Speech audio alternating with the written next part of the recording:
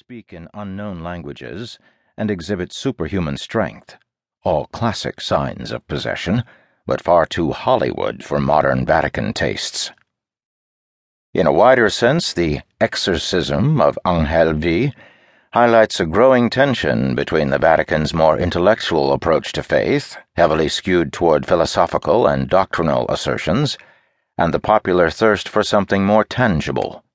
In an age in which Christianity is supposed to be the faith of reason, many are still fascinated by the possibility of miracles, apparitions, encounters with the devil, and other signs of the supernatural. Balancing these two aspects of faith is a task that has increasingly occupied the Vatican's time and resources. In recent years, its offices have issued a series of instructions aimed at controlling devotional and mystical experiences whenever they threaten to disturb the Church's beliefs and practices. In a sense, the Vatican is engaged in vetting the supernatural and filtering wondrous experiences to minimize anything it judges unorthodox, superfluous, excessive, or bizarre.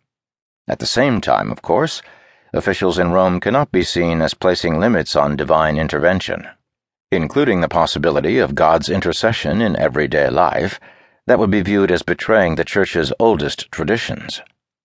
The diverse forms of the supernatural, miraculous events, apparitions, healings, prophecies, and demonic interference, have been essential elements of Christianity from the moment God said, "Let there be light," in the book of Genesis. The wonders of creation brought about by the Word of God were followed by numerous Old Testament accounts of divine favor or retribution. The Nile River turning to blood, one of the 10 plagues of Egypt; the withered hand of King Jeroboam, who tried to silence a prophet; the diviner Balaam's donkey, who spoke to his master in a man's voice; or the revelations received by biblical prophets like Daniel, who foretold events from his own time to the end times. The life of Christ was marked by an even more intense flurry of supernatural activity. Jesus raised the dead, healed the sick, restored sight to the blind, cast out demons, changed water into wine, fed the multitude with a few loaves and some fish, and walked on water. The New Testament records 37 miracles of Christ, but as the Gospel of John states, there are also many other things that Jesus did, but if these were to be described individually, I do not think the whole world would contain the books that would be written. According to scriptural accounts, the apostles continued to perform miraculous wonders after Christ's death. They cured the ill and the lame, rid men and women of evil spirits, caused prison gates to burst open, and experienced prophetic visions.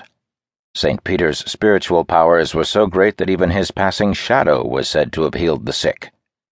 Miracles came to be seen as an important indicator of sainthood, and in the 18th century the Vatican established formal criteria for validating miracles as part of the canonization process.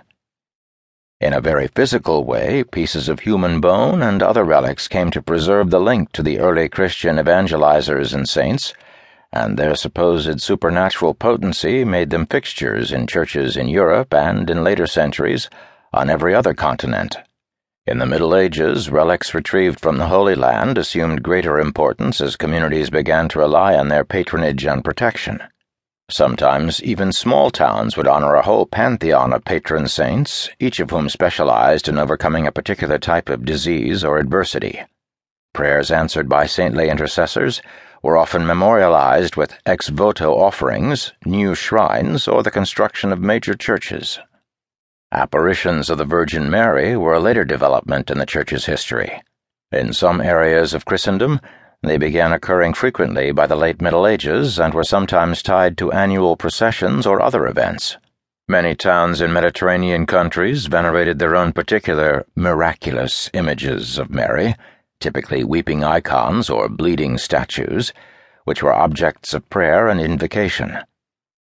Over the last 2 centuries, messages from Mary, delivered directly to chosen visionaries, have increased dramatically. The most famous of these apparitions have attracted worldwide followings, and some have won the Catholic Church's official approval. But hundreds of others have never attained more than local notoriety, and in many cases, Church authorities have avoided an official pronouncement on the visions or the prophetic messages that accompany them. The other side of the supernatural coin, demonic influence,